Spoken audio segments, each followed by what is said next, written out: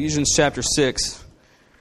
This sermon tonight doesn't really fit into like a series or anything like that. It's kind of a standalone thing. It's something that kind of stems from some feedback and things from a sermon that I preached during Lent that kind of, I guess, like piqued some interest here and there. And so I'm gonna go through Ephesians chapter 6, where Paul talks about spiritual warfare.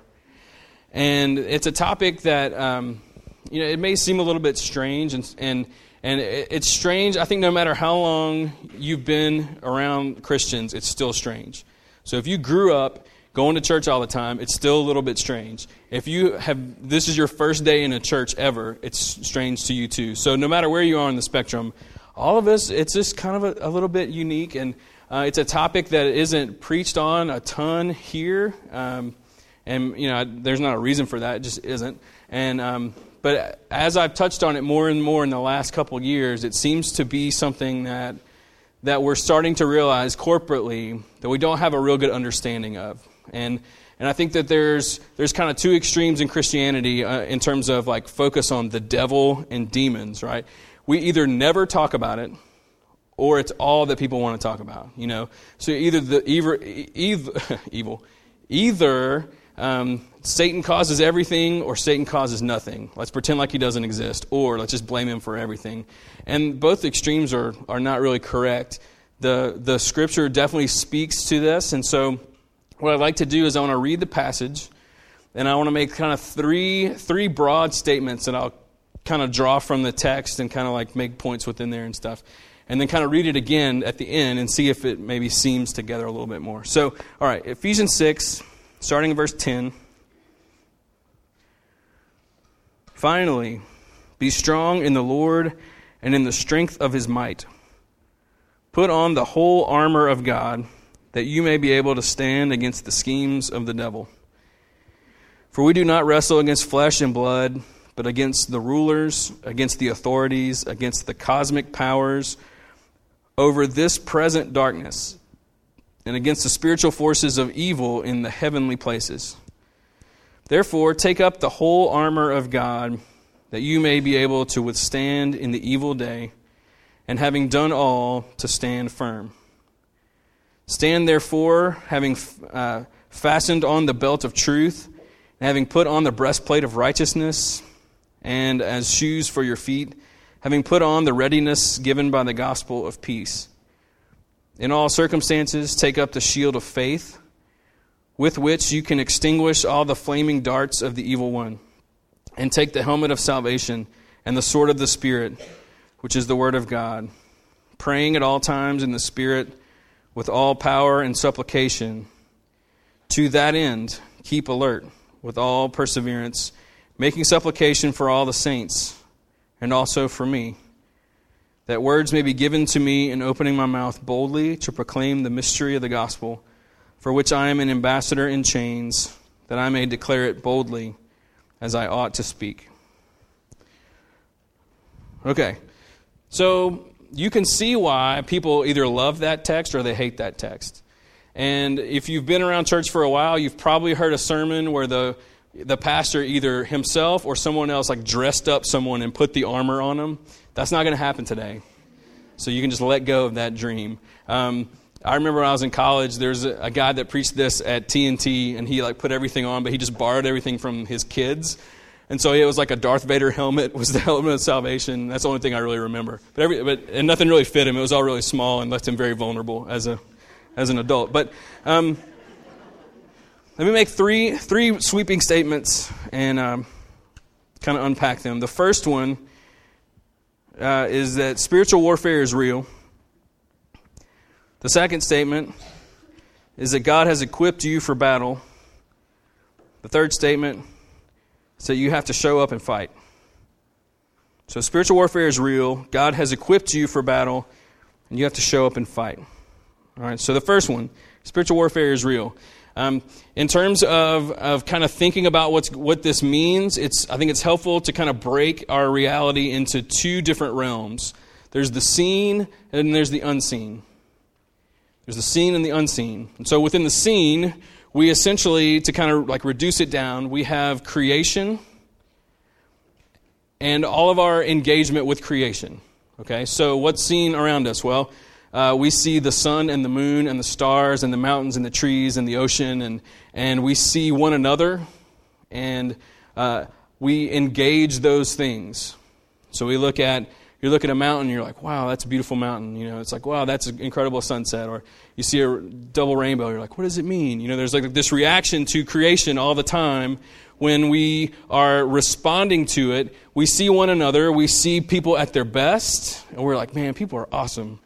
And then we see people at their worst, and you're like, man, people are terrible, We have this engagement there. We experience the joy and the pain and just the best and the worst parts of what God has created. We see the brokenness, and we see the restoration, and we see people made in the image of God, and you see that breaking through, and then you see the image of God being broken. And so all these things around us, these tangible, visible things, are kind of in that category of what we see. And it would be so easy to exist as if that's all that there is. And a lot of people around the world and throughout history have chosen that approach to life. They've chosen not to believe in anything that is unseen going on, that this is all that there is, and so you live as though this is all that there is. But as Christians, we believe in the seen, and we also believe in the unseen.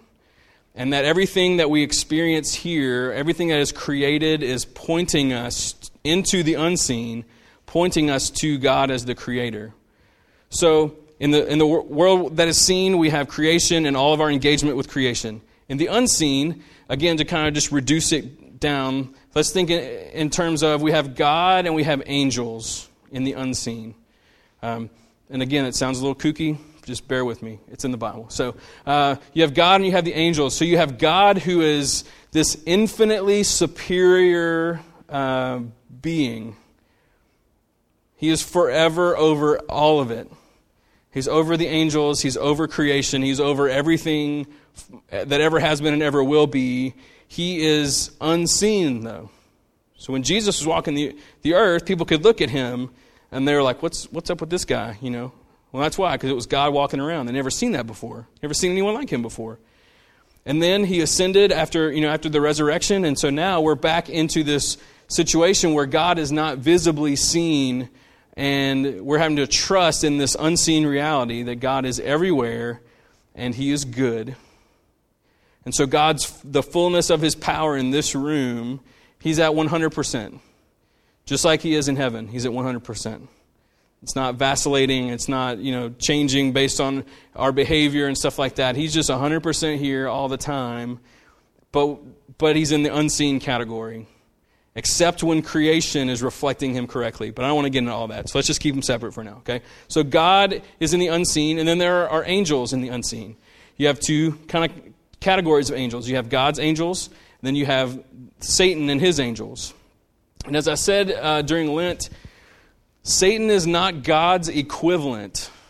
They're not yin and yang, okay? They're not equals. That God is infinitely superior to the angels, and Satan is an angel, and all the demons are angels, and they are beneath him.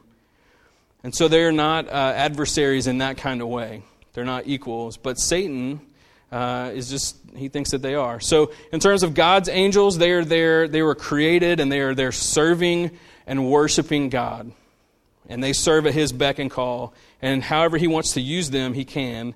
And so our belief is that the scriptures teach that here in this room, there are angels that are present if God wants them to be present. And everyone doesn't have a guardian assigned to them, but they are playing a role that we a lot of times just don't understand and weren't meant to. And people get obsessed with it. They want to know so much about it because it's interesting. But at the end of the day, it's just not something that the scriptures devote a ton of time to. So you have God's angels, but then you have the rebellious angels.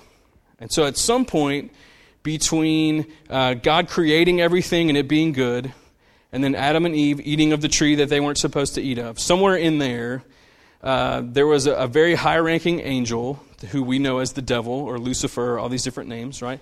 He was a high-ranking angel who led a rebellion of angels to try and go against God somehow, thinking that they could overthrow him or they could be just like him. And angels have this choice, this free will that they have and we have. And they went against him, and God was like, no, we ain't having that. And so God has punished them for their rebellion. They were not given an opportunity to be redeemed the way that we were, because humans are made in God's image and angels are not. And so there's this whole fleet of angels that bought into Lucifer's scheme to try and rival God and battle him, and they lost. And they've continued to lose all the way to this day, and they will lose forever. And so what this weird kind of like demonic presence means to us is not that there's this like equivalent to God that might win one day. The reality is that Jesus has already defeated the like Satan and his angels, and he has bound him, and so but they're determined to try and overthrow God and his kingdom. They don't believe that what Jesus did was really effective. They just won't buy into it. That arrogance and that pride and that everything that led those angels to rebel is still there. They still carry it.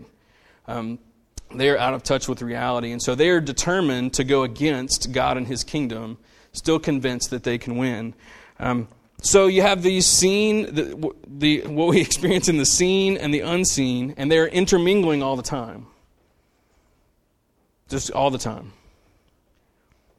And the Bible teaches us this. And the longer you walk with Jesus, you experience this, because even though he is unseen, there are times when you feel like he's right there with you, like his presence is so obvious to you. And then there are times when you just know something isn't right. When in going to Calcutta a couple of times, one of the things that we do when we bring people over is Nabeen will take us to different parts of that city to see kind of what they're up against culturally. And there's this one little pocket of the city where it's the red light district, Kali Temple, which is like the oldest Hindu temple in like Southeast Asia. And there's Mother Teresa's Home for the Dying, are all like clustered together in this one thing. And when your feet hit the ground, something weird is happening in that neighborhood. Like it's the creepiest thing in the world. And you're walking through the red light district in the middle of the day, and you feel this heaviness on you. And you go down to the temple and you see the sacrifices that they're making and the prayers and the devotion and the idolatry. And it just makes you nauseous. And then you walk into Mother Teresa's Home for the Dying, and it's like that goes away. It's like this, like you're wearing, the big like heavy blanket they put on you at the dentist. That's like what's on your soul. It's like lead or something, I don't know. So it's like that on your soul as you're walking around, and you walk into Mother Teresa's Home for the Dying, and it's like that comes off. And there's peace, and it's clean, and it's like this amazing thing. And there are these people, and they're caring for folks, giving them dignity as they die. And it's just the most beautiful thing in the world. And it's almost like you can tangibly walk from one unseen reality into the other side. It's like you're crossing from the demonic control into the like angelic control, and it's the craziest thing. And then you walk back out again, and the weight comes back on you because you have to get to the cab or the car, and you have to walk back out through that. Those things, there are times when we experience the intermingling of the seen and the unseen. And Paul is trying to get them, like this church, to understand that some of the things you're battling are because of your own brokenness that you bring to the table. And you're working your way through your salvation, and you're trying to understand who Jesus is, and you're healing, and you're being restored little by little by little by little. Some of that is just your own stuff that you bring to the table. And some of it is being made more complicated by the unseen battles that are going on around you. So look at verse 10. I'm going to have to fly through this. Okay. Verse 10. He says, "Finally, be strong in the Lord and in the strength of his might. Put on the whole armor of God, that you may be able to stand against the schemes of the devil. For we do not wrestle against flesh and blood, but against the rulers, the authorities, against the cosmic powers over this present darkness, against the spiritual forces of evil in the heavenly places. Okay? So when he's talking about rulers and authorities and all this kind of stuff, he's talking about Satan and his like demonic control over the present world that we live in at this point. That Jesus has defeated Satan in this like this kind of like timeless kind of sense, like the war has already been won. But yet these battles continue because God in his sovereignty has decided that the best way for the gospel to get to everyone is for the church to take it to them. So these summer missionaries are representing something that we're all called to do, is to take that gospel to people. And as we're taking that gospel to people, that they can respond to the grace that we've been singing about, as we are doing that, God is supporting us and empowering us, and his angels are playing whatever role he wants them to play, but the other side is coming at us as well, trying to keep that from happening, trying to keep us from growing and maturing in our sanctification. It's trying to keep people from knowing Jesus who have never met him before. And so there's this unseen battle that's going on. And so when it talks about the rulers and authorities and the cosmic powers and spiritual forces of evil, that's the reality that we are dealing with, is that there is some power up against us. Satan is a dog on a leash. Okay, God only lets him do what God wants him to do. He's not like running wild, doing whatever he wants all the time. But there is like this activity that's there, and so we live in this overlap between those two worlds. This kingdom where God is the boss, and Jesus is ruling, and he is reigning, and he is interceding for us, and he is in control of his church, and also he is leading us through life. And the enemy is just there is this unseen enemy trying to mess with us all the time. And you'll notice in verse 11, it says, talking about being able to stand against the schemes of the devil. The schemes of the devil. Let me give you four things and it's just four of the many. Okay, four ways that the enemy is scheming against you. Okay, and I can't tell if I'm proud of this or embarrassed by this, but they all end in Asian. So, not Asian. Sorry, I don't run. They all end in TION. I don't know what that would be. Okay, there's deception, there's accusation, there's temptation, and there's aggravation. Yeah, there's some Asians in there. So, I would get an A in my seminary paper if I did that. They love that stuff. So, deception, accusation, temptation, aggravation. The schemes of the devil are going to kind of show up in those kinds of ways. Deception, like that warfare is going to come and he's going to lie to you. And when I say he, I'm not talking about like Satan himself. He is not omnipresent. He's only one place. He can only be one place at one time. But I'm just going to say he because like that demonic realm kind of respond to him. They all take on those same qualities. So, yeah. Okay. So there's deception. Like just lies to us. And you know exactly what I'm talking about because you have probably been in a situation where all of a sudden this thought enters your mind and you're like, where in the world did that come from? You're just going about your life and you're thinking about something, you're like, maybe it was an interaction with someone. You're like, man, that was kind of a weird interaction. And then you think, yeah, because they hate you. You're like, what? And then you're like, well, maybe they do hate me. And then it just snowballs after that. Maybe you've been trying to have some victory in your life, and maybe there's like some sort of sin pattern you've been really working on, and then you kind of stumble back into it. And what do you begin to think about yourself? You're probably not even a Christian, are you? A real Christian wouldn't struggle with that. Now, does that sound like Jesus to you? No. It's the exact opposite. But those lies that get whispered to us, that's what Satan does. He's all about deception, lying to you, causing you to question the truth about God, about the Bible, about the church, about yourself, about your friends, about your community group, about this church.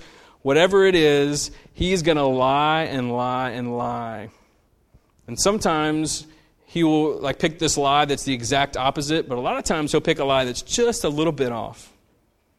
Just believable enough to distract you from the goodness of your Savior. There's deception. The second one, there's accusation.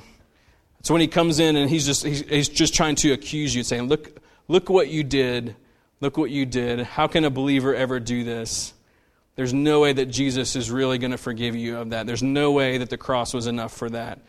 Just accusing. The third one, there's temptation. Have you ever been in a situation where you weren't being tempted at all, and then it's almost like out of nowhere, suddenly like something just comes alive in you, and you have this idea that was planted somehow. He's all about tempting us. Adam and Eve were standing in the garden, probably not really thinking about the tree on that fruit, making them equivalents with God. And Satan comes in and just begins to whisper to them, God's not who you think he is. That's not really what's going to happen. He's trying to keep you from being just like him. He's holding out on you. You're going to let him do that? It's the enemy. It's the enemy. Last one, aggravation. He'll take that just already existing stress or anxiety that you have and just begin to just nitpick away. You ever been on like a 6 and all of a sudden you go to 10 just instantly? Sometimes that's you. Sometimes it's not, though. So he's lying to us and he's accusing us and he's tempting us and he's complicating things. And there's just all this ridiculousness as if we don't have enough going on already. Right? Like I have enough brokenness that I bring to the table without an enemy coming in and fanning that into flame through all these different tactics. And so part of what Paul is trying to do is help them to realize, look, like there is this unseen battle that's going on. You have an enemy who hates you. And he hates your God, and he hates what your God is doing, and he hates that you have been redeemed and because he has not, and he is just angry and arrogant and really thinks that he can still win. And he hates you, and he hates your marriage, and he hates your family, and he hates your community group, and he hates your friends, and he hates your church, and he hates everything that's going on.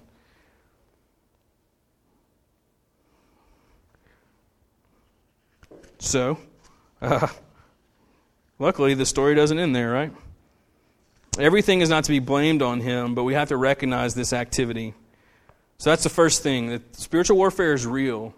And if you start to think about it, like really let the Lord show you, there are times when you can just peg it. Like during the 30 days of prayer every year, there's just these different things where the warfare changes. There are these problems that come up and just these tensions that just will emerge, and it's like, oh, it's because people are praying. So of course there's going to be a spike in the activity of the demonic around us, you know. All these summer missionaries who are going out to serve, Satan is already messing with their lives. The more driven you are to pray and into the Scriptures, he's going to mess with your life. When you and your family get on mission about loving your neighbors, it's coming at you. Anytime we get for real, the activity goes up to the point where we should be worried when we cannot sense any sort of like attack against us. Because that just means we're just being completely neutral. And so it's weird to be encouraged by the activity of the demonic. That's usually because God's like, yeah, you're getting it right. Keep going. But won't that make the attack worse? Yes. But Paul doesn't stop there of saying like, yeah, there's all this bad stuff going on, so just good luck with that. He keeps talking about the armor. And so the second point, God has equipped you for battle. So as we go about our lives and the kingdom continues to break through more and more, and the world's being reconciled and restored, and Satan just keeps fighting and fighting and fighting. But God has given us everything we need for life and godliness, and that includes equipping us for this battle that's going on. So, verse 10, so be strong in the Lord and the strength of his might. In every commentary that I read in studying this, these scholars would point back to other parts of the letter to the Ephesians when he's saying, what what does it mean? Like what is the point here of being strong in the Lord and the strength of his might? It's pointing back to raising Jesus from the dead and saving sinners. And that's the display. That's where you find your strength in this God who has overcome death and has crossed you from death into life and brought you into this resurrected life. That's where we find our strength. It's not in our own abilities. It's not in ourselves. Verse 11, he says, put on the whole armor of God. It's not your armor. He doesn't say, hey, be sure to armor up, He says, no, it's the armor of God. It's not your own. Because he has won, and he is winning, and he will win. Spiritual battle requires spiritual fighting. So look at verse 13. Therefore, take up the whole armor of God, that you may be able to withstand in the evil day, and having done all, to stand firm. Stand therefore, having fastened on the belt of truth, and having put on the breastplate of righteousness, and as shoes for your feet, having put on the readiness given by the gospel of peace. In all circumstances, take up the shield of faith, with which you can extinguish all the flaming darts of the evil one, and take the helmet of salvation and the sword of the Spirit, which is the word of God, praying at all times in the Spirit and with prayer and supplication. To that end, keep alert with all perseverance, making supplication for all the saints. Here's the broad stroke takeaway from this. Sometimes people will focus on the pieces of armor themselves and how they functioned on a Roman soldier. And some people think that Paul was writing this from prison, looking at that while he was in prison, he's looking at a guard standing there, and there's just different ways of thinking of it. And in studying through this and reading commentaries and different scholars, they all pointed back to the fact that Paul is really using imagery from the Old Testament where God just describes himself. In the book of Isaiah and in the Wisdom of Solomon, which is it's a book that's outside of the Bible, but the rabbis, it played a very important role in Judaism, that God describes himself in these ways. So what Paul is really saying when he says put on the whole armor of God, he's saying God is the one that protects you from head to toe. Like God himself is who you are clothed in for this battle. That you are fully equipped because you have him. And so that's not to say, I know people who they'll pray this armor of God over their lives, and they'll kind of get dressed spiritually, and they'll go through that progression. I think that's great. But to think about it in that terms, and he says it's the armor of God, it's not just some pieces that God has given you to protect yourself. He's saying, no, put on God. The whole armor of God. Put on God. He's given us truth, righteousness, peace, faith, salvation, the Scriptures. Truth ties everything together. Righteousness is about your heart. Peace in that oneness with God. Faith, putting trust over our doubts. Salvation and the renewal of our mind. The Scriptures, that's how Jesus fought the enemy, that he's given you everything that you need. That we have nothing to be afraid of in this battle that's going on. We've seen a lot of movies. We've seen some weird things out there. And there's some stuff out there that it's strange. I've seen things that I wish I could unsee, but at the end of the day, it's Paul's look, this is going on, and you just need to know that the enemy is trying to complicate your life. He's trying to tempt you and deceive you and accuse you and just complicate everything. You just need to know that that's going on and know that it's this really pathetic battle, this little lame attempt to try and distract you from the goodness of your Savior. It's really kind of sad. But when we're not dialed into that, when we're pretending like that doesn't exist, then it becomes effective. And you see marriages struggle over it. You see friendships divided over that. You see churches split down the middle. You see a whole culture that's fracturing left and right before our eyes because we're buying into so many things around us where the devil's just whispering to the world around us and to us all the time, trying to mess with us.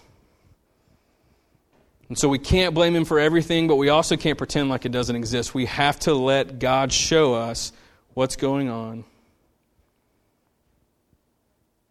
So spiritual warfare is real. 2, God has equipped you for the battle. The third point, you have to show up and fight. And this is how that happens.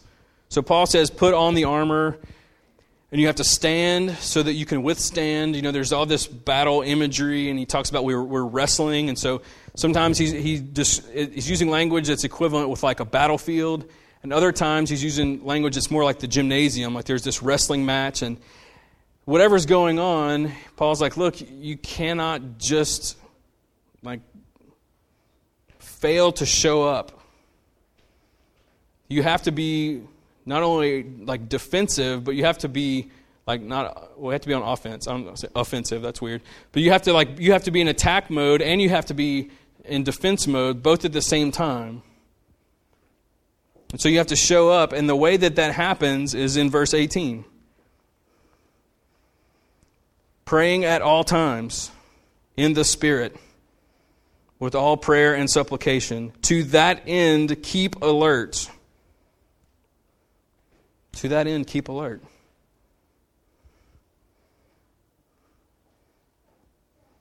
When he says praying at all times in the Spirit, he's talking about you're conspiring with the Holy Spirit who lives inside of you, like the Spirit of God is in you, and you're conspiring with him at all times about these battles, about the battle in the flesh that you're living every day to try and grow and mature and to heal more and more, and also the battles in the unseen world around us. The Spirit is able to see it all.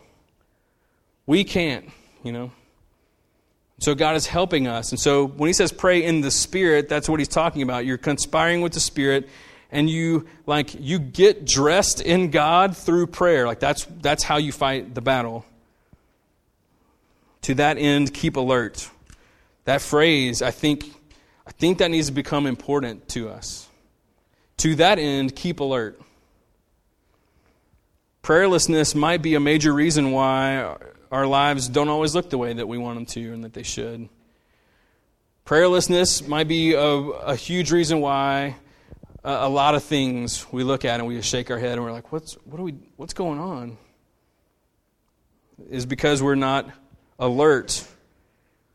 To that end, keep alert. As if Jesus' perfect leadership of our lives was not enough to make us driven to prayer. I mean, they think about it like the sovereign creator and one giving guidance to the universe who never makes a mistake invites you to dialogue about your life, As if that's not enough, this is another reason to drive us to pray for and to pray with, to pray for yourself, to pray for your marriage and with your spouse, to pray for your kids and with your kids, to pray with your friends and for your friends, with your community group and for your community group, with your church and for your church, with the church, capital C, and for the church, capital C, and your neighborhood and your neighbors and your coworkers, and it goes on and on and on. This should be driving us. To that end, we should be alert.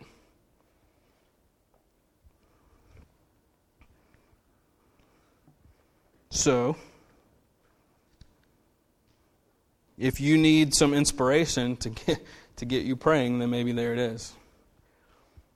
I would issue some unique challenges to the men in the room. If you are, especially if you're a husband, if you're a father, if you aspire to be a husband or a father, you need to be given some leadership in this, in the home and in every environment that we come into. That's nothing against women, okay? Just saying. the enemy is obviously working against us in a lot of ways, and I think our men really need to take heed to this, to be alert to that end. So I'll just leave that there, okay? So I don't know what this means going forward. I think the application has a couple of different places to land. I think there's a personal application, and I think as you think in all the different pockets of your life, whatever your life looks like, it means something in all those different ways. So friendships and marriages and parenting and like all those kind of different things, and your community group and our church, I think, is like as God stirs us into like community engagement through our small groups and different things, enemy coming at us. Like anything that we do that's like dialing into the kingdom, the enemy's going to show up. And so however it applies to you, like that's a stewardship issue, you know. And so we're going to do what we do, right? We kind of respond in some ways. And one of the ways that you can respond, and just hear me out, there'll be communion up here.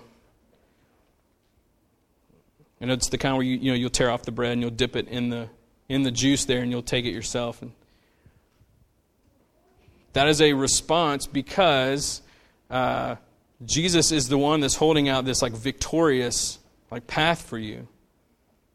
That Jesus has already paved the way, so we don't have to wonder about these battles in terms of like what's going to happen. He's equipped us. And so by stepping to the table, you are saying, I need what Jesus is offering to me.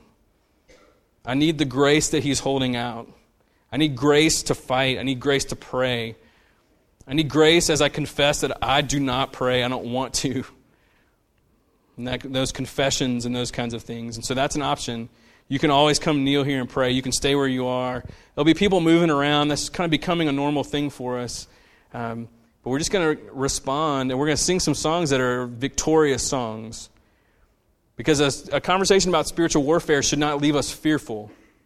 It should always leave us in awe of the power of God and the goodness of Jesus to us, and more confident in who he has made us.